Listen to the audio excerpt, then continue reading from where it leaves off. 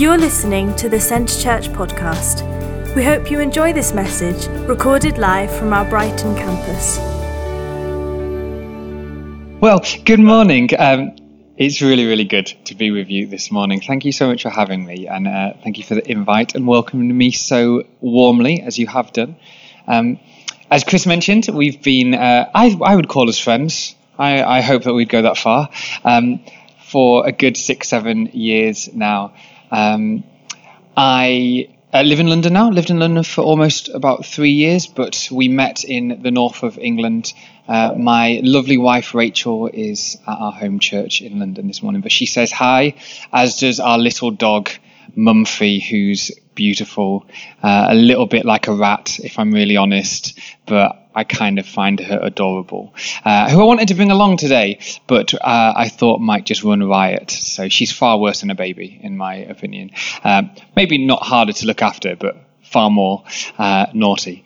Anyway, as I say, it's a real pleasure to be with you today. If you've got a Bible with you, if you could turn it to Jeremiah 29, that would be amazing. And we're going to just look at some of the first verses in it. So this is a chapter which is really famous for verse 11, 12, 13. But we're going to look at the first 7 verses today, and hopefully just open that up and see what God would want to share with us. So this is Jeremiah 29, verses 1 to 7. It says, "This is the text of the letter that the prophet Jeremiah sent from Jerusalem to the surviving elders among the exiles and to the priests, the prophets, and all the other people Nebuchadnezzar had carried into exile from Jerusalem to Babylon."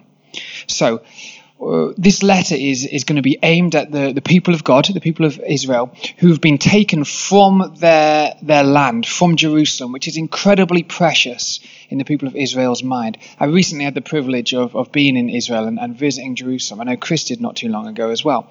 And this site is incredibly important to these people. But actually the Jewish people have been taken captive. They've been put into exile out of Jerusalem into Babylon. There we go. I got there eventually. Into Babylon. And they're being held captive. They're being held against their will. So this is who the people is that this is addressed to. Jumping to verse 3. "He entrusted the letter to Eleazar, son of Shaphan, and to Gemariah, son of Hilkiah, who Zedekiah, king of Judah, sent to King Nebuchadnezzar in Babylon. And it said this: 'This is what the Lord Almighty, the God of Israel, says to all those I carried into exile from Jerusalem to Babylon.'" Interesting. All those I carried, the idea that actually God was the instigator of the moving from Jerusalem into Babylon. "Those I carried into exile. Do this: build houses and settle down. Plant gardens and eat what they produce.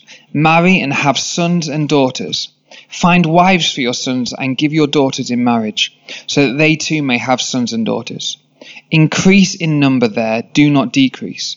Also, seek the peace and prosperity of the city to which I have carried you into exile." Again, to which I have carried you.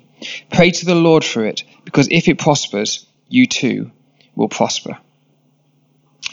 A few years back, I was at Amsterdam airport, traveling from Amsterdam to Manchester. So that was my flight. And I got onto my plane and I sat into my seat. And do you know when I don't know if you've been on many planes before, but sometimes you kind of just want to settle down and forget about the world for the next hour. So you maybe kind of take your wallet out of your pocket, you put it in the little basket in front of you, you try to kind of just get peace and go, okay, I am done. So I've kind of settled myself in a few minutes early. I'm near the front of the queue.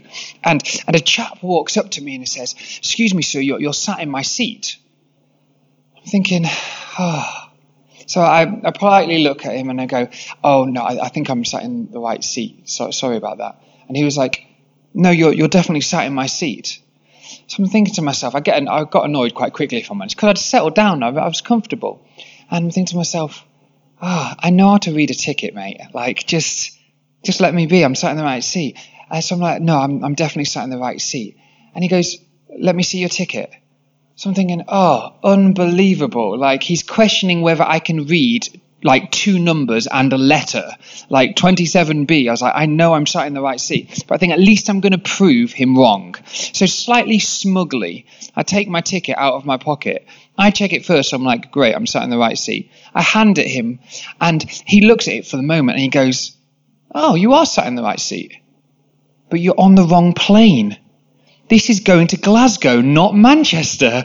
And I was like, how has that happened? So I rush off the plane. They've been calling my name, Mr. Wooldridge, flight to Manchester, final call, we're about to leave. And I have to do the walk of shame onto the plane in Manchester. And like, I got on the wrong plane, I'm really sorry. But it reminds me a bit of how we can think of the Christian faith, in that we can be sat in the right position, but it can almost be like we're going in the wrong direction.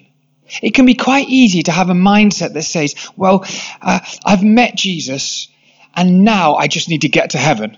That's the plan. I just need to get through this life and I need to get to heaven and it will all be good after that point. But actually, I think the Gospels tell us, and what God is saying here in this passage in Jeremiah, that actually it's not simply the focus of our lives to get to heaven, but we're called as God's people to bring something down to earth.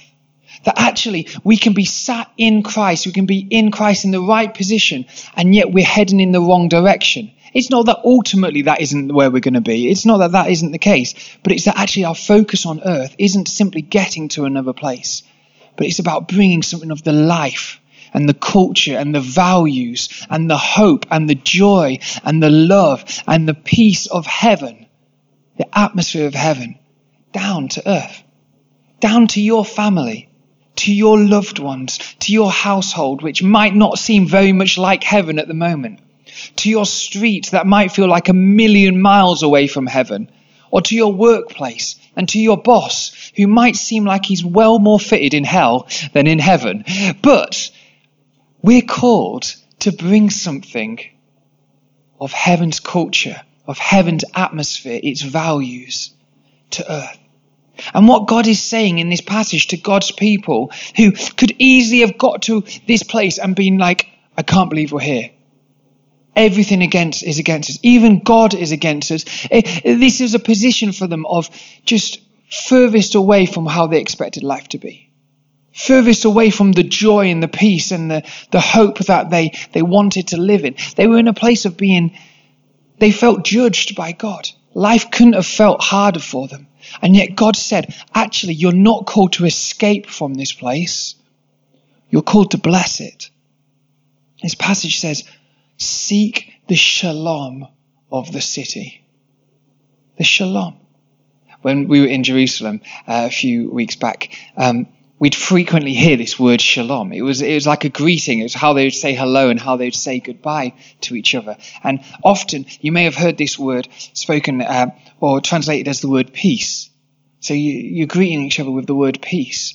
But actually, the Bible has a far richer understanding of this word than simply peace. Because when I think of peace, I simply think of an absence of conflict, i.e., me and my brother are not arguing each other like crazy, so therefore there's peace between us. Like we have peace. Or our dog isn't going absolutely mental on me and barking and yapping like just hell is set loose. Actually, there's peace.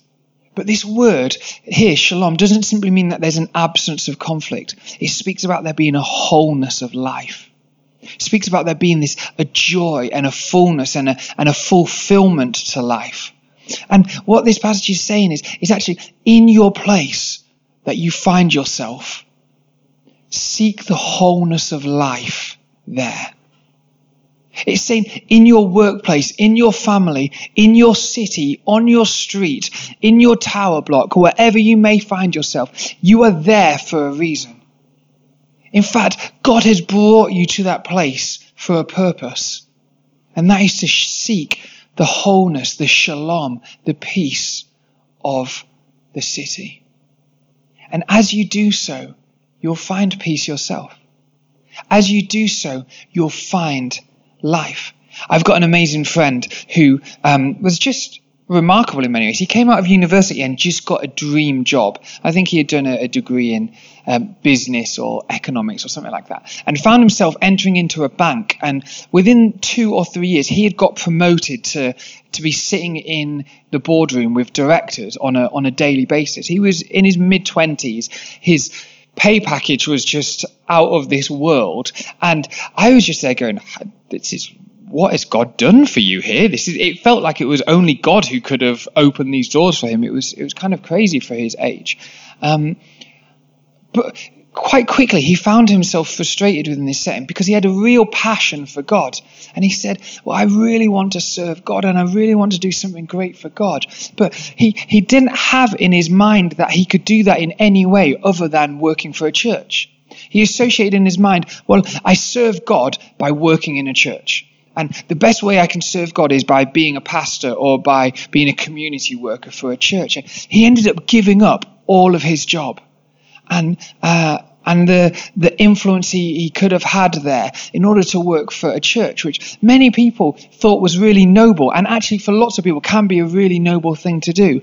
But he spent a couple of years working for a church, and over that time it was like God worked in him and shaped his thinking a little bit, and he came to an understanding of this passage and what God was saying that said, actually, what God is calling us to do is not about simply working in a church. It's about working in a city in the purposes of God. That actually God's purposes are beyond just what we do on a Sunday. It's beyond what we do on an alpha group. It's beyond what we do when we meet to pray and to read the Bible together. Actually, what God is doing on the earth, he's doing through bankers. And he's doing through teachers, and he's doing through council workers, and he's doing through mothers, and he's doing through retired people, and he's doing through people on their neighborhoods, and he's doing through people in care homes. Why? Because God's Spirit is not kept just to a church building, and his work and his purposes are meant to unfold throughout the earth. So he ended up going back into the business world, but this time with a mindset that said, I can serve God in this place, and I can seek the peace and the welfare and the wholeness of the people that I'm working with. And God's now using him in amazing ways in that place. And I love that mindset because it can be so easy to associate God's plans and purposes simply with this gathering, or with maybe a moment of devotion that we spend in our Bibles on a day-to-day basis. But actually, as you meet with friends for a coffee, as you walk down your streets and say hi to the people who live near you, as you serve and just help out and be a good citizen, you have the opportunity to bring something of heaven's culture to earth in that place. See, this earth is not somewhere for us to escape from. It's not something for us to avoid in case we might be contaminated by it. Actually, it's somewhere that we're meant to care deeply for in the heart of God that says, actually, God, you so loved the world that you sent your only Son. I sometimes find myself in the busyness of life just rushing, just getting a to-do list which is longer than what the amount of time that I have. And I have to remind myself and even have people remind me and ask God to remind me just to slow down and to care more. I've got an older brother and an older sister, and I love them both dearly. But for some reason, I don't really know why, my heart is really soft towards my brother. And I often think when I see somebody in need, and my heart isn't moved, and I could feel like I could just crack on with my day, I often think, oh, what if that was Dave? And my heart is softened immediately for some reason. Because I think, if that was my brother, I would be there in a moment to help out. I wouldn't think twice about it. And I think, actually, that is someone else's brother. And then that is somebody that God has made in his image. And yet so often my heart can be hard. And the truth is, I just need to care more sometimes. Because in caring, in loving, what you're doing is you're being a vessel, you're being a channel for God to show his care and his love. And this amazing transaction begins to take place where heaven's climate comes down to earth. And the darkness and the grief and the challenges of earth become saturated with the love of heaven, become softened with the goodness of God. And something of the wholeness of what God's plans and purposes are can take place. Now, these don't have to be big, bold, life-changing actions. It can be opening a door with a smile on your face and saying, God bless you. And saying, I hope you have a great day. And it's a small act, but it brings something of the climate of heaven to earth. It can be volunteering at your local care home or down at a kid's work, just to bring something of peace and life to a place. And in doing so, you're bringing something of the climate of heaven. It can be just being a great friend and being somebody who's willing to give their time and give their energy and give their care for somebody else. And in doing so, you're bringing something of the peace and the life and the wholeness of God to the world. So the direction in which creation is heading is towards this peace. It's towards this heavenly direction of wholeness, of shalom. But how do we do that? How do we get there? And this passage gives us 5 little things which we're just going to mention. We're not going to go in depth about them. But they're almost mindsets, some of them, for us to go about our day thinking about these things and to understand that we have a role to play in seeking the shalom, the peace, the wholeness of a city. The first one we find is in verse 5. And it says this, it says, build houses and settle down. Build houses and settle down. What this command is saying is, when you are in your location, think long term. Don't get frustrated in that your neighbours haven't completely changed in the first week of you praying for them. Don't start thinking, well, I've been here for 6 months now and Brighton is the same as it's always been. Maybe don't even think I've been here 2 years now and Brighton is the same as it's always been. Start thinking long term, because God is present and he's active, and we simply get to join in with his plans and purposes. And God isn't limited to the timescale that we often are. When he thinks about things, he thinks on the long term. So build houses and settle down and say, actually, this is my patch.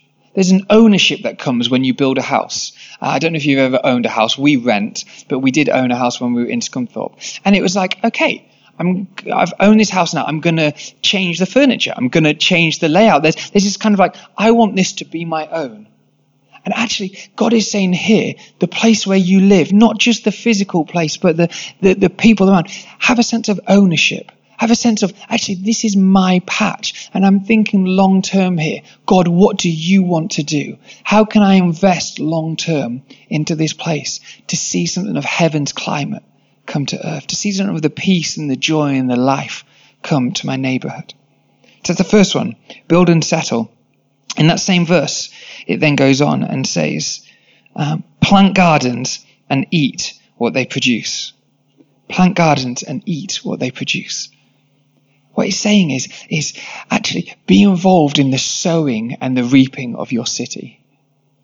I love the idea of sowing because it takes the pressure off me. I don't know if you've ever done any farming or any seed planting or anything like that. We tried to grow some strawberries in our last house.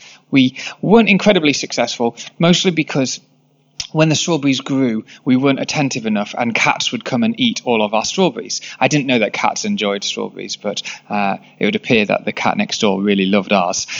Probably wasn't healthy for it. But what we did was this. We sowed some seeds. The ground was in a decent condition, admittedly. We sowed some seeds and we watered occasionally. And then we kind of just let nature do its course. I can't claim that I was doing a great amount of science. I can't claim that I was doing a great amount of work. I was simply sowing seeds. And in our world, which seems so broken and so dark and so like, what influence can I possibly have? What difference can I make? God simply says, sow some seeds. Maybe water some ground and trust me to bring the growth. This is what 1 Corinthians 3 verse 6 says. Paul is talking to the church in Corinth and he says, I planted some seeds and Apollos, another disciple, he watered them. But ultimately, all the growth has come from God. God is the one that causes growth. So take the pressure off yourself. If you don't feel like you're good enough, if you don't feel like you have anything to contribute, I'd love to tell you, you do. You can sow some seeds of hope by being a positive influence. You can sow some seeds of life by caring more, by asking how people are doing, by inviting people to a friendship group or to a coffee or to Alpha or to church. And you're not having to do any big science or big transformative work. You're simply sowing seeds of life and believing God to bring the growth. So plant and eat and believe what God will do as you sow seeds. So the first one was to build and to settle, to think long term and to have a sense of ownership. The second was to plant and to eat, to sow seeds, trusting that God causes the growth. The third thing we find is in verse 6. It says, marry and have sons and daughters. Find wives for your sons and give your daughters in marriage. Marry and have children. Now, don't worry, I don't think that for us he's necessarily commanding that's what you have to do. But I think there is an idea within marriage here, particularly for the people of God in this situation, where their family life and their marriage was to be an example to the Babylonian people. We sometimes read, I don't know how much you've read of the Old Testament, and sometimes some of their laws and the regulation for women and children can seem incredibly harsh. Can seem like they're just from a different world and almost feel ethically wrong. And in our culture today, it does feel that way. But the thing about the Old Testament ethics to do with women and children, to do with family life, is it was incredibly progressive for its day. Actually, compared to the Babylonian people that they were living amongst, they treated women and children incredibly well. In fact, when it says here to marry, it's saying, actually, be an example of what wholeness of life can look like. Be an example. Don't just use your words, but let your life show something of the goodness of family, of relationships, of treating people well. And actually, our lives speak so loudly. A couple of years ago, I was called up for jury service. I don't know if anyone's been called for jury service before. I was incredibly excited, a little bit giddy about it. I thought, I'm going to get this like big kind of like crime. It's going to be like the TV. I'm going to and anyway, it wasn't exciting at all. I spent the first 3 days sitting in a room waiting to be called up and just wasn't called up. And then my trial lasted for about 2-3 days. And I can't give loads of details for legal purposes, but it was a really obvious case. And the reason why it was really obvious was because, well, the person accused was quite fluent and he spoke quite well about why it wasn't him. He was almost quite convincing with his words in many ways. And if you had just listened to him, you would have thought, maybe not. Maybe it wasn't him. So that was the defense. However, then the prosecution came and showed us a video of him doing the crime. And I thought, well, your words don't matter that much because I'm just watching you do it here. This just is so obvious. And the truth is, in our lives, our words are powerful, but only really as much as our lives show it. Actually, our example is incredibly powerful. So what this passage is telling us, actually, in your family unit, in your relationships with people, in how you treat other people, be an example. Don't just talk about God's love. They do talk about his love because his love is amazing. But just in simple ways, as best as you can, show his love to people as well. Because that is a powerful example. Okay, the fourth thing it says is also found at the end of verse 6. It says this, increase in number there and do not decrease. So it says, get married, have children, increase in number and do not decrease. What it's saying is, actually, I want your influence to grow. I want your influence to grow. It's Matthew 5 verses 14 to 16 where Jesus is talking to his followers and he says, you are the light of the world. So don't hide your influence. Don't put your light under a bucket. Put it on a hill so all can see. Actually, as followers of Jesus, we're called to be people who will boast in Christ alone, who actually are unashamed in our love for God, in our confession of his love for the world. And there's supposed to be this influence that we have that is generous. I want to be a person who is generous with my love and with the love of God that I've experienced. We're meant to be a light. But there's this passage in Isaiah 54, and I won't read it out now, verses 1 to 3. And it's of a woman who is barren. And God says to them, no, sing, barren woman, because you're about to have children. And then get your tent pegs and spread them out. Make the place that you've been living wider and greater, because your influence is about to increase. It's a mindset that God is saying to his people in the book of Isaiah to say, actually, expect your influence to grow. And you know what, there's something in our lives that we almost have as much influence as what we expect to have in many ways. If we walk around saying, well, my light isn't very bright, I'm not really going to have any influence, we end up keeping this to ourselves. But actually, the bolder we are, the more expectant we are, the more confidence we have in God and in his light in us, our light grows. Our light has a greater influence. So there's something of this passage that says, don't simply seek to be an influence, but know that your influence will increase as you do so. Have an expectation. And with that expectation, step in to some places of risk. My dad is amazing. I love my dad. But in the eyes of certain cultures, he wouldn't be seen as the coolest person in the world. Okay, can I say that? So he is an avid train spotter. Anybody a train spotter in this place? Come on. An avid train spotter alongside an avid stamp collector, which I think is awesome and I adore him for it. But actually, in many ways, he's the wisest and he's quite reserved, but incredibly wise and pretty risk averse in many ways in how he is. However, he travels Europe looking for trains. He absolutely loves trains, and he'll go with some friends to find rare trains and to get their numbers and to get a photo.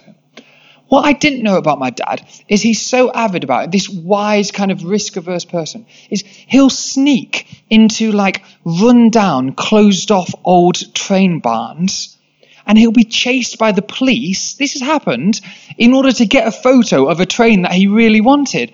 I was like, Dad, that's not like you. And his only response was, it was worth it. And I'm thinking, wow. But there's something, isn't there, of risk when you think it's worth it that you're willing to take. You're willing to take a risk when you think it's worth it. And actually, in the influence we're called to have, in this privilege and this joy we've been given to bring something of heaven down to earth, actually, we need to know it's worth it. But we'll have to take some risks in order for our influence to grow.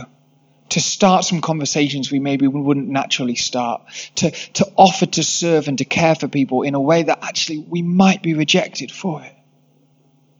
But know this, your risk is worth it. Because something of heaven coming to earth is always worth the risk, and our influence will grow because of it. The final point from this, verse 7, it says, also, seek the shalom, the peace and prosperity of the city to which I have carried you into exile, and pray to the Lord for it, because if it prospers, you will prosper too. A final thing I think we're called to do is to pray. Because the reality is, if you're anything like me, you probably recognize that we're not going to have a big influence without God doing that. I've lived in London now for 3 years, and I feel like my influence is really small. I sometimes think, what difference have I actually made? And it often feels very slow and very like, come on God, what is happening here? But actually coming back to a place of prayer reminds me that my role is to sow seeds, to water them, and to trust God for the growth. In prayer, we're humbled in a really healthy way. To say, actually, God, I need you. I need your Spirit. Because God, when it's your Spirit working through me, miracles can happen. Lives can be changed in both dramatic and in subtle ways. But God, I'm not enough in and of myself. So pray for your neighbours. They don't have to be hour-long prayers. Pray for your work colleagues and for your family. Pray for your children. They don't have to be long, but can I encourage you to do this? Make them bold. Somebody once said, and this is a little bit of a mouth tongue twister, so forgive me, try to take it in. If the transcripts of your prayer became the script of your life, what would you pray? So if the written down transcript of your prayers suddenly translated and became the script that your life lived out, what kind of prayers would you pray?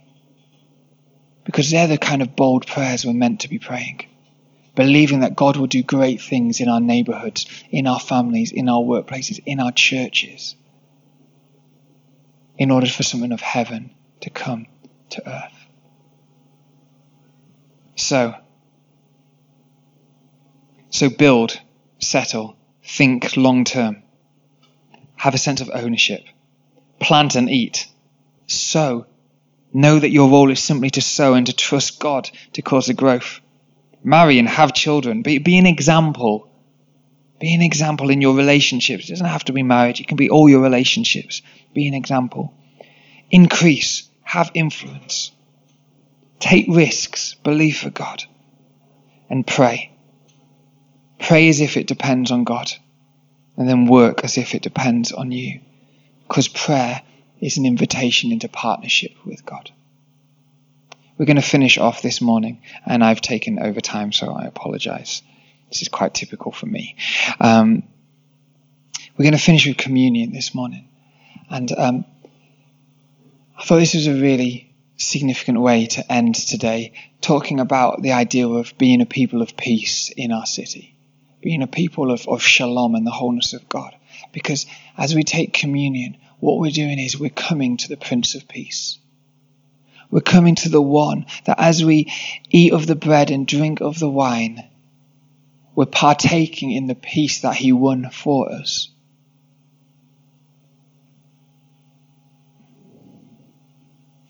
John 14 verse 27 says, and it's Jesus speaking, "So peace I leave with you. My peace I give you. I do not give to you as the world gives. Do not let your hearts be troubled, and do not be afraid." Today, as we take communion, I would love us just to have a moment to reflect and to invite Jesus to make us whole again. Perhaps you're in a place where you lack peace. Perhaps you're in a place where you don't feel whole or fulfilled. And Jesus says, that's okay. We've all been there. We've all experienced this. And we probably will again. And yet Jesus continues to invite us to know his peace. Continues to invite us to the table where we partake in his body and his blood. And in doing so, experience his love and his wholeness. Thank you for listening to this week's podcast at Centre Church. One church passionately loving God and people in Burgess Hill and Brighton. To get the latest news or for any other information, check out our website at www.centrechurch.uk.